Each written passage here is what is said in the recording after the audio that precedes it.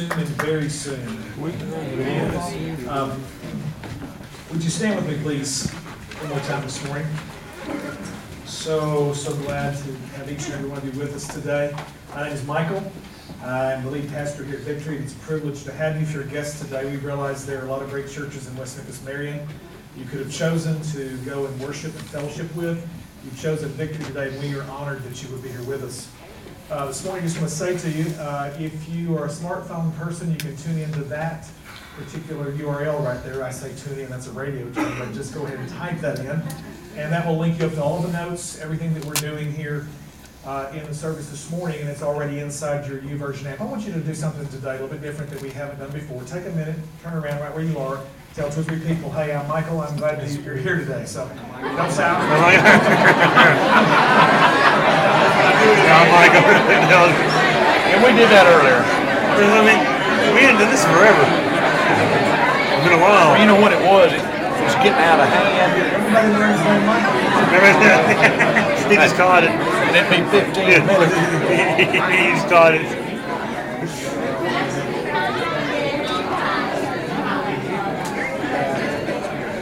So great to be with you in the house of the Lord together. We love Jesus here. We love you. We can feel that in this room. It's the joy of the Lord and just the grace of God moving in this congregation.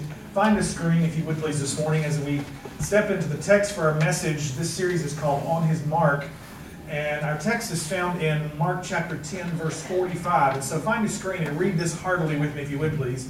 For even the Son of Man came not to be served, but to serve, and to give his life as a ransom for many. Let's bow our hearts together. Gracious, mighty God, thank you for your presence in this place this morning. Thank you for just touching us in indescribable ways, Lord, in the worship. Thank you that you are God, and truly we do trade our sorrows for joy. Trade our sickness, all the shame, all the guilt of sin. Thank you for peace and acceptance. You were bruised, Lord, you were beaten so that we could be made whole. You were rejected so we could be accepted. Jesus, thank you that you took our place and you nailed every accusing thing of the ordinances of the law to the cross, and it's been covered by the blood of Jesus, and the debt is paid. We are overwhelmed, having been set free from the prison of sin, the penalty of death. We thank you, Jesus, for your gift to us. This gospel is incredible. It's amazing. Holy Spirit, do what only you can do in this place. I confess before you and every person under the sound of my hearing under the sound of my voice, that I cannot do anything apart from you. But I thank you, Jesus, that you get in the words and you literally, like a tapestry, weave in and out of the hearts of the individual people in this room. You speak to circumstances for which no one else has knowledge except you, Almighty God. Thank you that you bring healing and you bring restoration. You bring correction and adjustment, Lord, to any of our hearts where it's needed. We submit them to you.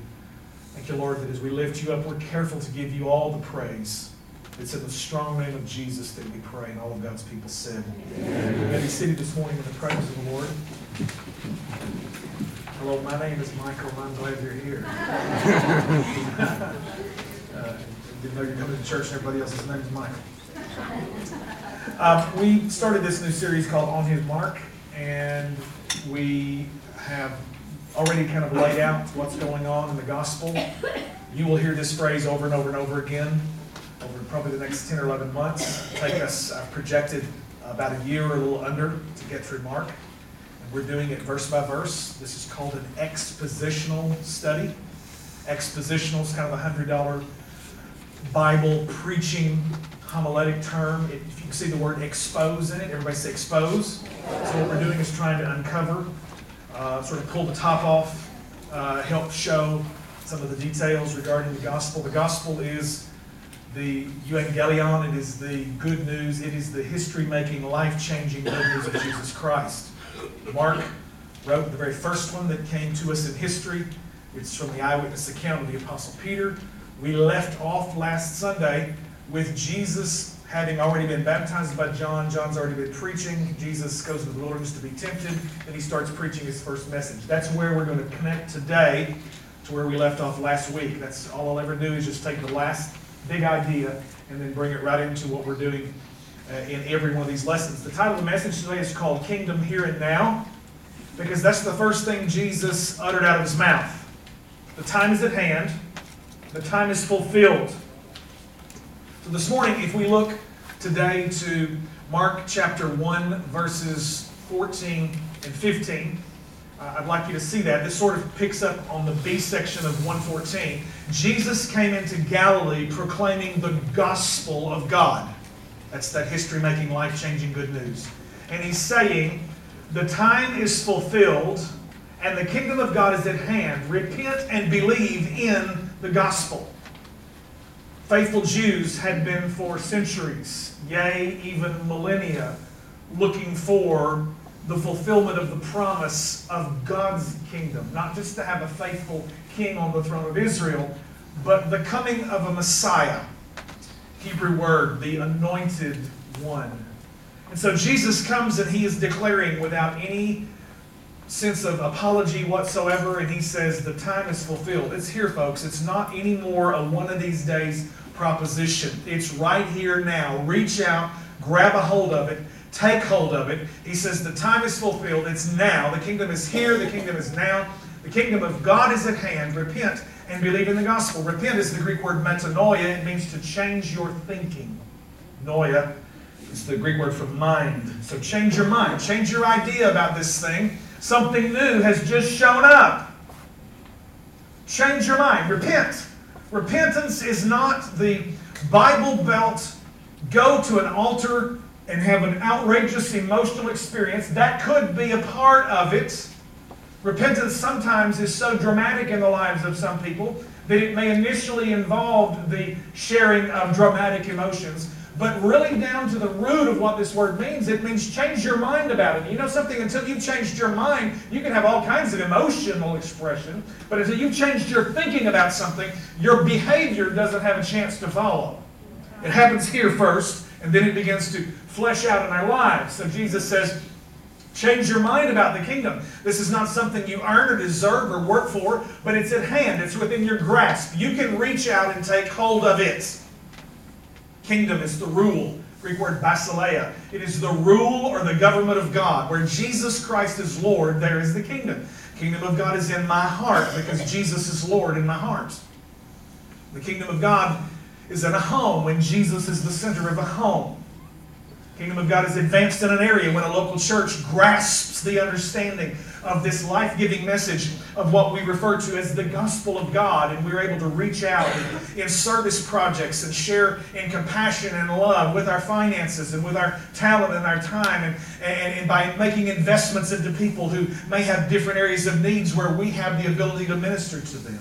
When we do that, the kingdom of God has just been advanced because people see a different face on Christianity than just some kind of a religious, narrow-minded, legalistic kind of a mindset, which a lot of times dominates the thinking in the Bible Belt.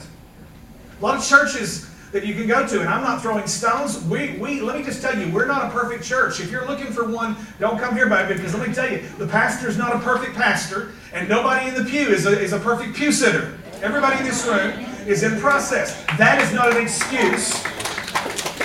That is not an excuse for us to remain the way we are, because we say it over and over again, Jesus loves you just like you are, but He loves you too much to leave you there. He's growing you. He's maturing you. He's changing you. He's transforming you. And repentance is always a password into the kingdom of God. You want to get in? What's the password for the kingdom? Repent. Change your mind. Change your thinking about this. God's doing a new thing. It's not the same way it's always been. It's within your reach. It's not one of these days for different people in a different time. The kingdom of God is here. The kingdom of God is now. It's available. Repent and believe in the gospel. This history-making, life-changing news about the kingdom. The king has shown up. He says, I'm here. Time is fulfilled. So Jesus preaches that message. It's a multiple verse song which the chorus over and over says, it's here, it's available, within your grasp, within your reach. Repent and believe the gospel. As Jesus steps out to begin to draw into his ministry some partners, I want you to notice this morning how he gets those recruits involved. As we look, first of all, to the passage of Scripture found in Mark chapter 1, verses 16 through 20. The Bible says, passing along the Sea of Galilee, or passing alongside the Sea of Galilee, he saw Simon, everybody say Peter. Jesus is going to rename him. He's going to rename him. I'm sorry, that just kind of slipped. You know, I've got a little bit of James Brown in me, I guess. I don't know. Yeah. Well, the rest of this message will be in tongues. You'll have to get an interpretation. Simon and Andrew, I tell you what, you just have a good time. That's what victory's about. We're not pretentious. If you're gonna take a bath, you're gonna make some hot water. Just go ahead and take a bath in it. It's what I believe in doing. Have a good time. Simon and Andrew, the brother of Simon, casting a net into the sea, for they were fishermen. Jesus said to them, "Follow me, and I will make you become fishers of men." And immediately, everybody say immediately. Notice that, because as you read through Mark, you're going to see all these action words. I mean, it's like boom, right out of one thing into another. There's not this big lull or time wait. There's not like pause and just sitting around waiting. It's boom, immediately, and they're over here doing something different. Mark is the action gospel. And immediately, they left their nets and followed him. Going a little farther, he saw James, the son of Zebedee, and John, his brother, who were in their boat mending the nets. And immediately he called them, and they left their father Zebedee in the boat and with the hired servants and followed him. Now, this morning what I want you to see briefly, and first of all, is that the call is to follow Jesus. It's not to follow a dream. It's not to follow an idea. Jesus is not the means to your end. As a matter of fact, he will not let me or you look at him in those terms. The goal of the whole thing, Jesus is the means and he is the end, all of that put together. The call is not to follow a program. It's not to follow a particular set of ideas, but it's the call to follow Jesus. And it is it's the extension of a recruitment, a request, an invitation that religious leaders would do during that day when they would gather disciples to come with them. And literally, it's actually requesting, come after me. Come behind me and walk with me. And that means that wherever the teacher goes, he's in the marketplace and he's trading with people and he's buying and selling products, to be able to make the meal that night or whatever. Then the disciples who are followers of Jesus are right there beside him, watching how he interacts with those people in the marketplace, learning how he answers the questions that are going to be posed to him. They're being trained under him. This is what the word disciple means. Everybody say disciple. So that's the whole concept, is that we're in stride, we're taking steps, we're walking with Jesus, and that means sometimes his pace is picked up, sometimes he's slowing down, because Jesus has a way to have his attention grasped many times by some of the most unassuming people. And it's not the people, but it's the faith in the hearts of those people that draws him and gets his attention. And so as the disciples begin to learn to follow him and walk with him, in this initial invitation, they have to throw down what they're doing and get up and follow him. Now, we've been learning different methods on our Thursday night Bible study from Dr. Rick Warren in the 40 Days in the Word. I encourage you to come and get involved in that with us this Thursday night at 6:30. If you don't have a workbook, we'll give you one. We still have plenty. Great opportunity to dig in and really sort of yourself see how you can open the Bible and begin to draw out truth that not only informs you, but will inspire you. And in that process, the end to that is so that it transforms you. And so we look to the Word, and we've already learned the pronounce it method, where we take a verse and we sort of break it down. Follow me, and I will make you fishers of men. Follow me, and I will make you fishers of men. Follow me, and I will make you fishers of men. That pronounce it method we learned the first week with Dr. Rick Warren, where we emphasize a word, and taking that one word and emphasizing it shows us sometimes truth that we might have missed if we just go over the verse and we don't put an emphasis on anything. It's like taking a diamond and turning it around in the light, and you're seeing the various, the multifacets of the prism that you're seeing inside that diamond. And so we're taking a scripture that way. And this morning, as we do that, we're looking at this passage of Scripture, and I want you to think about the next week in the series that we're doing on Thursday night. Dr. Warren talked about the picture it method, where you put yourself in the place of those people that are actually living that circumstance. Think with me if you would. We've got two fishing businesses here. We've got Simon and Andrew in a fishing business. Now, we've got two other brothers down here, and Daddy's still alive. It's Zebedee and Sons Incorporated. Jesus later is going to give them the surname Boanerges, which means thunder. They're sons of thunder. Now, I think these boys were a little bit of trouble with the capital T. Once in a while, they'd get aggravated, and they'd open up a can on some folks. And I'll leave that alone. But later in the Scripture, sons of thunder is what Jesus called James and John, the sons of Zebedee. So Zebedee, Zeb, is down there in the boat, and he's got his boys, and he's proud, and God knows they've been thunderous young men, and they've grown up, but he's finally got them settled down. He's ready to pass on the business to them. They're sitting down there in the boat, and he's got them mending nets. Now that is a huge accomplishment on its own. Because he got these two boys down there that are ready to go just run out, and they finally sit down, and they're mending their nets, and all of a sudden some strange guy comes along and just says, "Follow me," and his two boys that have been doing pretty good lately get up out the boat and leave him sitting there by himself, net in hand. Can you imagine what Zeb was thinking? Now wait, hang on just a minute here now. I want to know what's going on. Where are you going? When are you going to be back? Because we got to go catch some fish. Because Red Lobster Israel wants some fish. We got to sell something. And so they're down there, and all of a sudden here comes Jesus. Jesus says, "Follow me." He sees Simon and Andrew. He sees James and John. And both of these two sets of brothers get up and leave fishing businesses. I mean, this is not Bubba Gump and Forrest.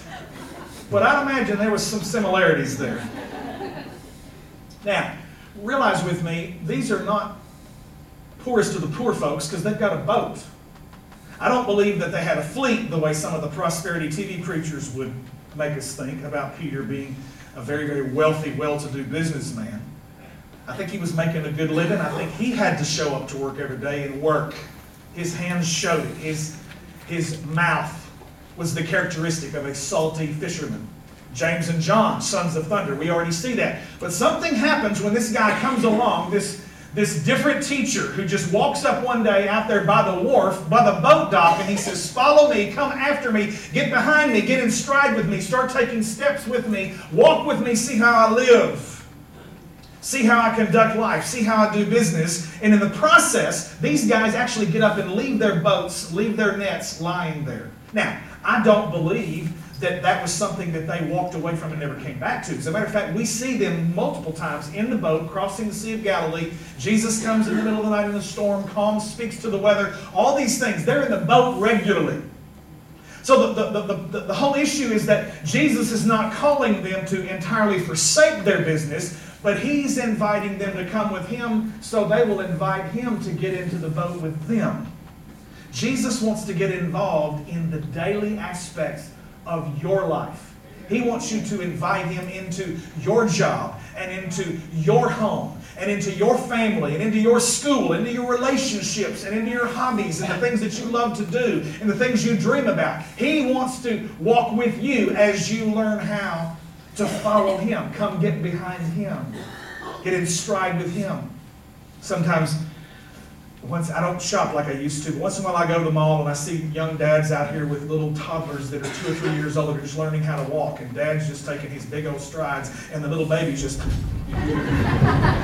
It's like 400 steps for dad's 2 big strides. He's just dragging that child. I wonder sometimes if in our walking with Jesus, if He's not having to really slow down because we're taking these little baby steps. He says, "Come in, get behind me, come after me." If you read the King James, it says it that way. Come after me, and I will make you to be fishers of men. Follow me, the ESV says. It literally means to come get in stride with me, get in step with me. You know that if you walk along with someone, it took me years, because I'm in a hurry, I'm excited. I go somewhere, and before I would know it, we'd be at the mall together, And I'd be 4 steps in front of Dawn, and she would go, and she would just stop. She would say, I'm not called to walk behind you. I'm called to walk beside you. And I said, baby, I'm sorry, I will slow down. And so I'm doing like this, and she's still going. And if you think about it, that's the way we are. Our more mature folks have longer legs, and we have a bigger stride, and we can step out in faith and take hold of something in the promise of God in an easier manner. But if we're going to disciple someone, they're going to walk with us, sometimes we have to slow our pace down and allow them to walk and teach them how to take those next steps of faith. Come on, somebody say amen this morning.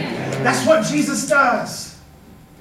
He's willing to slow down with us in the very same way that a loving father sees a little toddler that's learning how to take its first steps.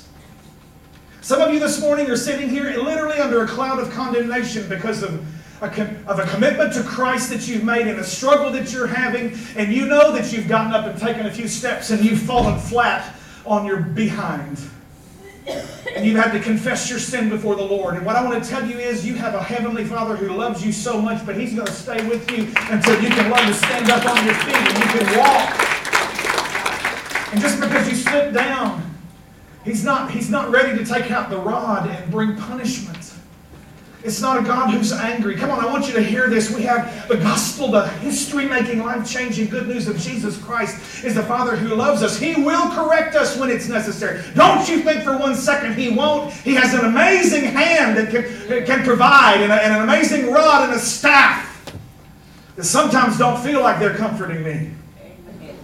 But His whole goal is to be able to teach me, to conform me to the image of His Son, so that I'm learning to walk alongside Jesus, not to run ahead of Him, not to lag behind Him, but to get my step in line with His. Come on, somebody. Are you hearing this? Thank you, Holy Spirit, for helping me this morning. The call is to follow Jesus. It's not to get what Jesus can give you. It's not just the fact that even as Abby's saying, you are my healer. It's not to seek healing. Let me tell you, if you know the healer, healing comes along with it.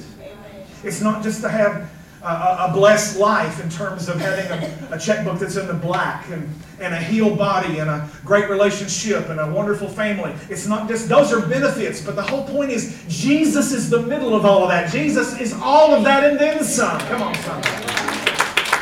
And we don't seek that. We don't seek the stuff. We seek Jesus. We walk with Jesus, and when we do, He is the answer to every one of those problems, every one of those circumstances. He will not let us make Him the means to our end. He is the end. Look at this. The opportunity of a lifetime must be grasped in the lifetime of the opportunity. I believe that there are some of you that you sense the call of Jesus reaching out to you in your life and causing you to gear up some faith and trust Him for some big things. Our miracle offering next Sunday, we don't usually call it that, that's in November, but every 5th Sunday this year, we're believing God for crazy things. We're asking God, if I told you a number that I'm praying for, it would just go, really? Are you serious? I mean, I'm talking crazy stuff that's going to be coming beyond what's in this congregation, for God to get the attention of some deep pockets out there so that we can get on that land and break ground and be in a building and have the testimony of it. We can say, look what the Lord has done. I want you to raise your faith. I want you to pray. One of our resolves this year is pray and give.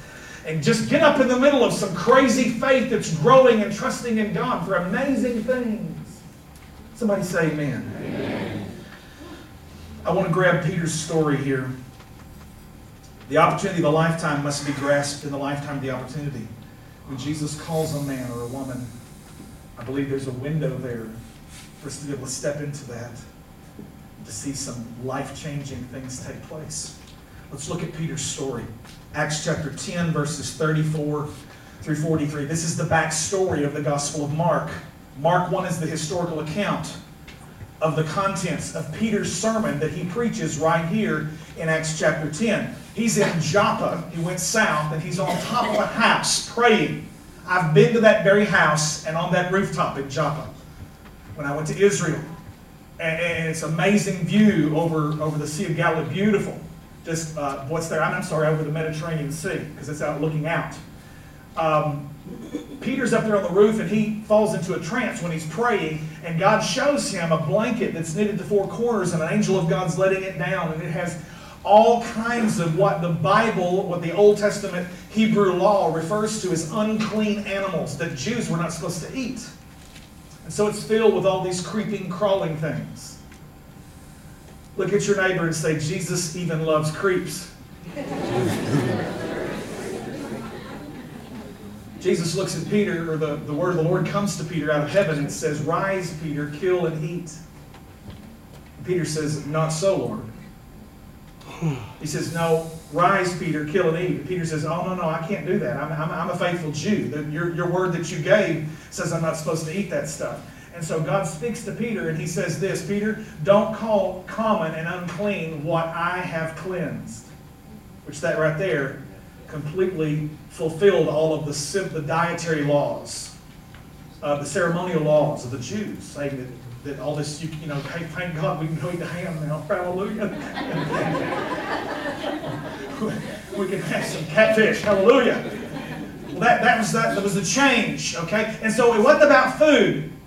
But all of a sudden there's a knock at the door, and Cornelius, who is of the Italian band, the Bible says, sends for Peter, the apostle, and Peter has been told a word from the Lord that says, there's some folks that are coming after you, a whole entourage, and when they show up, I want you to go with them, because I want to show you some amazing things that I'm going to do among these people. So Peter obeys, and he goes down with them, and they show up at the house of Cornelius, where a whole bunch of Gentiles are. Now, Jews don't hang out with Gentiles. As a matter of fact, they refer to them as dogs. And faithful Jews don't associate with any other nations. Now, that doesn't mean like the United States and Canada or Britain, but it's nationalities as in ethnicities. You wouldn't see among the Jews pre-day of Pentecost a congregation like this where you see red and yellow, black and white. Because Peter was of that old mindset. And guess what? God's about to do something new. And when God does something new, sometimes it upsets our old ideas. Come on, help me somebody. And so Peter's seeing this vision. He's in a trance. And the Lord says, don't you call unclean the things that I've cleansed. So he goes home to the house of Cornelius, and he stands up and he witnesses the working of the Holy Spirit, and he starts to preach. And this will line up right with Mark 1, what you've seen. He says, so Peter opened his mouth and said, truly I understand that God shows no partiality. King James says God is no respecter of persons. But in every nation, everybody say every nation. In every nation, anyone who fears him and does what is right is acceptable to him. Verse 36. As for the word that he sent to Israel, preaching good news of peace. That's the gospel right there, the gospel of peace. Preaching good news of peace through Jesus Christ. He is Lord of all. You yourselves know what happened throughout all Judea, beginning from Galilee after the baptism that John proclaimed. That's everything we talked about last week. Okay? Here comes John saying, prepare ye the way of the Lord. He's coming up out of the wilderness wearing a leather robe, leather big belt around a big skin kind of an outfit he's got on, eating locusts and wild honey. And he's preaching, repent, repent. And he's baptizing them. And this is what he says. You know what happened? It says, beginning from Galilee after the baptism that John proclaimed. Verse 38, here we are. How God anointed Jesus of Nazareth with the Holy Spirit and with power. He went about doing good and healing all who were oppressed by the devil, for God was with him. Now, we're going to come back to verse 38 and really just sort of unpack it. But let's keep reading for the text, context. Verse 39. And we are witnesses of all that he did both in the country of the Jews and in Jerusalem. They put him to death by hanging him on a tree. But God raised him on the third day and made him to appear, not to all the people, but to us who had been chosen by God as witnesses, who ate and drank with him after he rose from the dead. Verse 42. And he commanded us to preach to the people and to testify that he is the one, everybody say the one. The one appointed by God to be judge of the living and the dead. Verse 43, last verse. To him all the prophets bear witness that everyone who believes in him receives forgiveness of sins through his name. Now that is an amazing proclamation of the gospel that Peter stands up and preaches among a whole bunch of Italians. among the house of Cornelius. And the Bible says, while Peter was preaching, the Holy Ghost fell on those people, and they started speaking in other tongues. And they began to take them to water to be baptized in obedience to the commandment. To repent and be baptized for the remission of your sins, and you receive the gift of the Holy Spirit. That is a promise that is to us and to all that are far off, and to whom as many as the Lord our God shall call.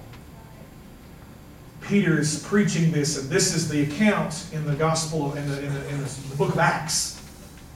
And he's telling the story later to John Mark, and John Mark writes it down, and we see these things literally being unfolded in the gospel of Mark. And what I want you to do is go back, if you would put up Acts chapter 10, verse 38, because I want to take just a couple of minutes here. Read this out loud with me. How God anointed Jesus of Nazareth with the Holy Spirit and with power. He went about doing good and healing all who were oppressed by the devil, for God was with him. Wow. Now, I just want to take a couple of minutes and do just a little bit of a Greek study here. How God anointed Jesus of Nazareth. The Greek word anointed there is the word kreo. Kreo, you see the word Christos. It's the idea of the equipping of the one who is about to step into this very, very important title. That he is the one. There it is in the Greek, kreo. He is the anointed one. Jesus is the Messiah. We get the Greek word Christ. That's actually English. That comes from Christos. So what this is saying is that you guys saw how it happened, how God anointed, He poured out the Holy Spirit on Him with the Holy Spirit and power.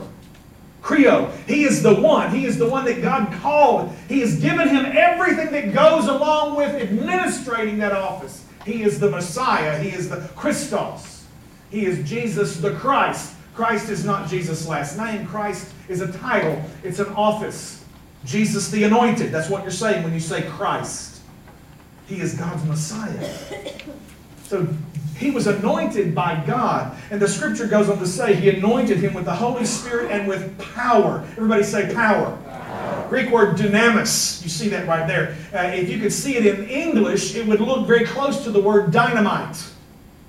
Or, which is like a big bang explosion. Or a dynamo, which is the machine or a source of power that continually produces power. So what I want you to see is Jesus of Nazareth was anointed with the Holy Spirit and with dunamis, the power of God, to carry out the responsibilities of that office. He had empowerment upon Him, Holy Spirit and power. The gospel is not just a teaching. The gospel comes with a demonstration. The power of God. The acts of God. This is the exact same word when the Bible talks about empowering you as a believer with the gifts and the presence of the Holy Spirit. So this morning when we sang the song, the same power that conquered the grave lives in you. The same power, the same love that covers the earth lives on the inside of you. This is not a little bit lesser version. You don't have a junior Holy Ghost on the inside of you. The same Holy Ghost and power that anointed Jesus is also resident in your life. Some of you just aren't aware that it's there. You've got this amazing power pack that is a part of this thing that you need to tap into and understand its function. How God anointed Jesus of Nazareth with the Holy Spirit and power, who went about doing good. I love it. Everybody say doing good.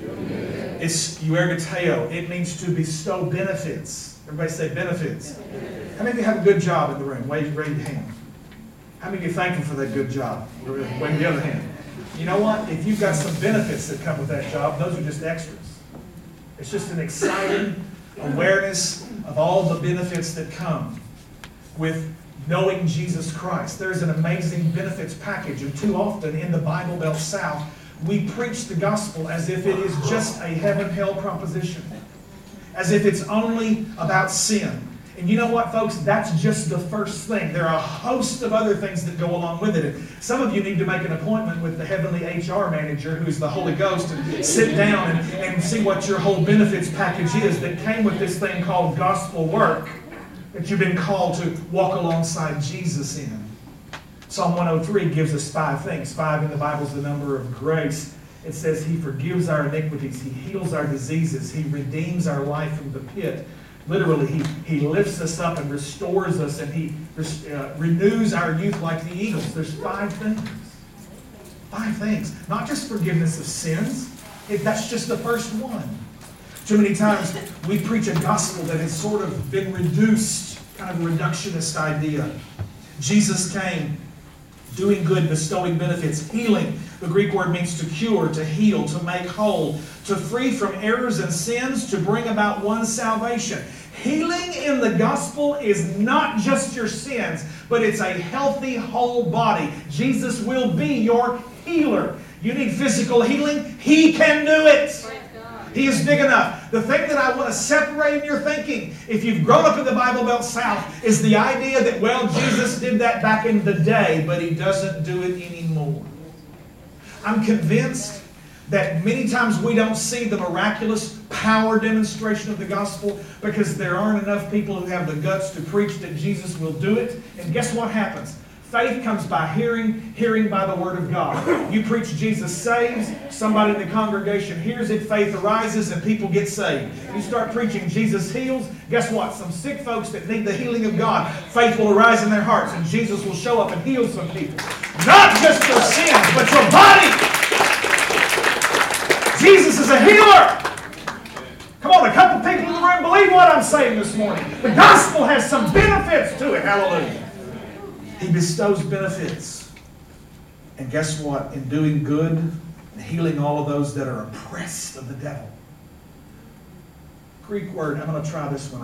I blew it last service. Kata dunastio. And you can see the Greek word dynasty in it.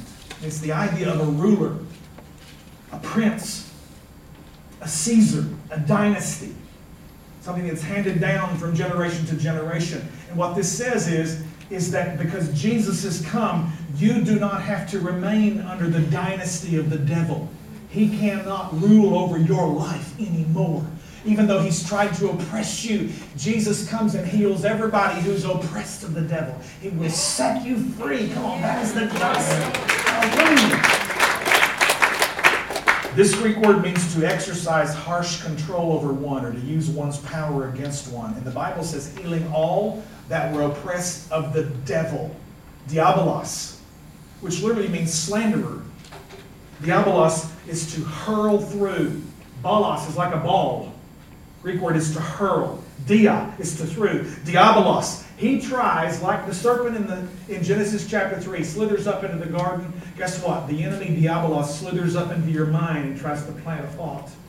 He's trying to hurl an accusation or a temptation or a deception through your mind and your life.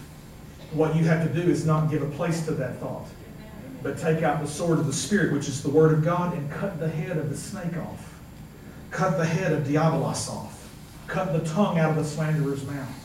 Jesus Christ has come to heal all that were oppressed of the devil because God was with him. God was with Jesus. The same God who's with Jesus is with you this morning. That power, that same anointing, that same Christos is on the inside of you. Come on, somebody, put your hands together and give the Lord praise. Now, we see this happen. This is Peter's testimony. And we go back to Mark, this last section.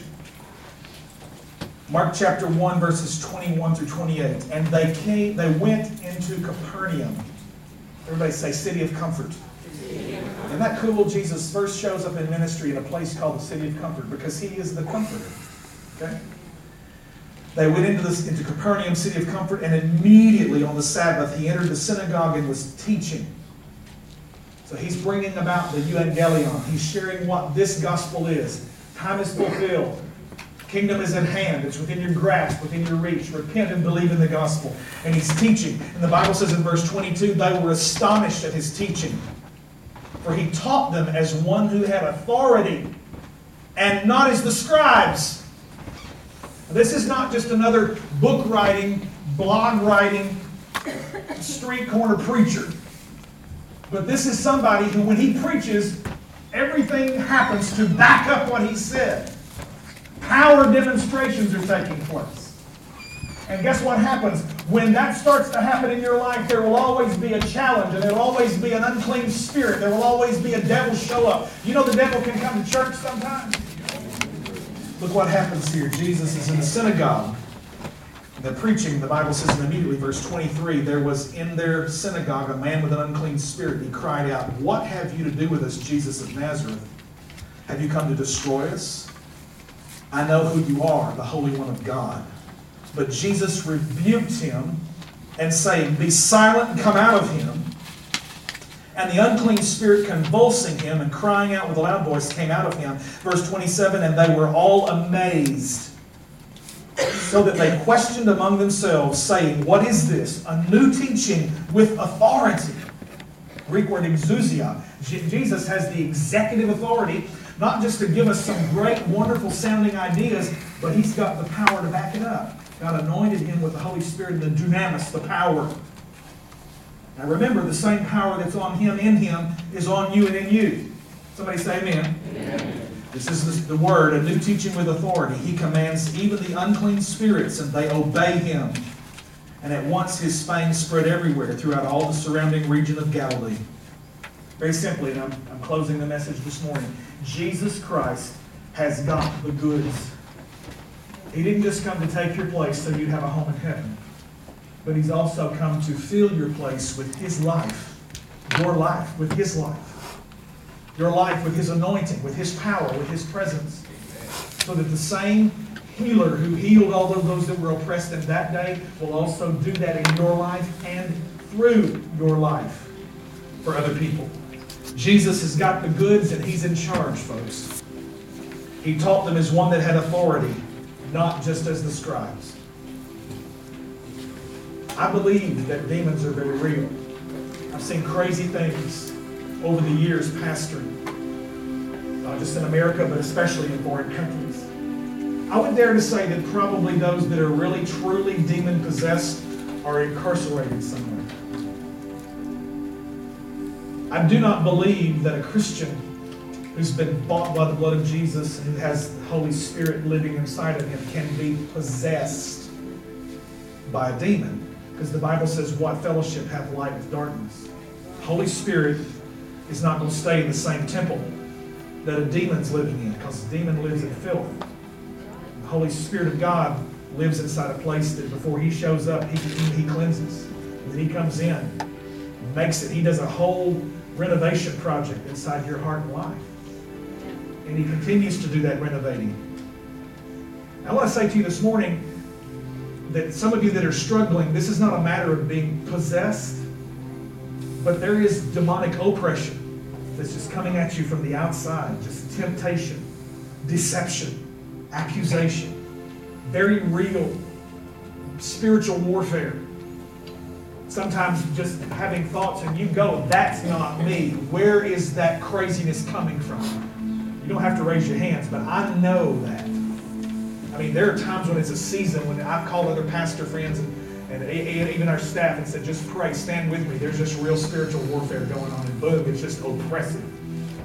And I have to stand in faith and go, "In the name of Jesus, I rebuke this thing." Because the same power raised Jesus from the dead is in me, and I will not be oppressed by the evil one. The Bible says in 1 John 3:8, "For this purpose was the Son of God manifest, to destroy, to abolish," the Greek word means to nullify, to undo the works of the devil. Now, wherever you are, whatever you're facing this morning, what I want to tell you, there's nothing that is so big that Jesus Christ hasn't already conquered it at the cross. Because literally the scripture says in Colossians 2, He made a show of them openly, triumphing over them in the principalities and powers. He spoiled them, kicked them in the backside, totally knocked them off of their place of power and authority. And the Bible says God anointed Jesus of Nazareth with the Holy Spirit and power, who went about doing good, bestowing benefits, and healing all that were oppressed of the devil, that were underneath the dynastic control of a stinking, lying snake that tempts you and deceives you and accuses you. I want to tell you this morning, there is victory. You don't have to let that lying thing in your life hold you captive any longer. I'm talking to some believers in this room. As a grace-based church, as a Jesus-centered church, we live in a tension between two extremes where we throw our arms open and welcome sinners, sinful people, the Apostle Paul says, "of which I am chief." At the same time, while we do not allow ourselves to ever become legalistic or pharisaical or hypocritical or judgmental or any of those religious kinds of ideas, I have to tell you that if we really are in touch with this Jesus who is holy, we have to make a war on sin in our lives, in our own hearts. We can't just let things slide and go, well, you know what, I've got to get out of jail free card. Jesus is my Savior. And just go on and just let grace sort of cover us like a big blanket, lumps and all.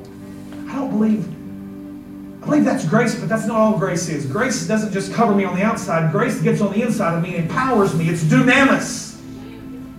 It's the power of God to overcome a sin. The power of God to walk beyond, outside of, and to get victory over it and to get delivered out of it. And so this morning, I just want to tell you that if you're a person standing right there at the brink of faith and about ready to cross that line, this gospel is for you. He forgives your sins and your iniquities. But if you're a believer this morning, you know what? You've never heard this, that Jesus still today would actually heal you. You've got a sick body. I want to tell you, reach out in faith. That's the gospel. Jesus wants to bestow that benefit in your life. He wants to remove and eradicate any of the work of the evil one in all of our lives. He wants to undo it, abolish it, nullify it. That's the gospel. Healing all that are oppressed of the devil. Are you hearing me this morning? Jesus not only has the idea, the teaching that sounds good, but He has the executive authority, the exousia, the power to back this thing up. I want to grow our faith as a congregation, because too much of us have grown up in a religious kind of an idea in the South, where everybody says, you know, it's just really kind of about heaven. You sort of just tie a knot in the end of the rope and hang on till Jesus comes. Never does it really affect anything about this life. No. Jesus, eternal life is not a long time in the future. Eternal life is quality of life, a change of life right now. It changes not only my future, but it changes my present.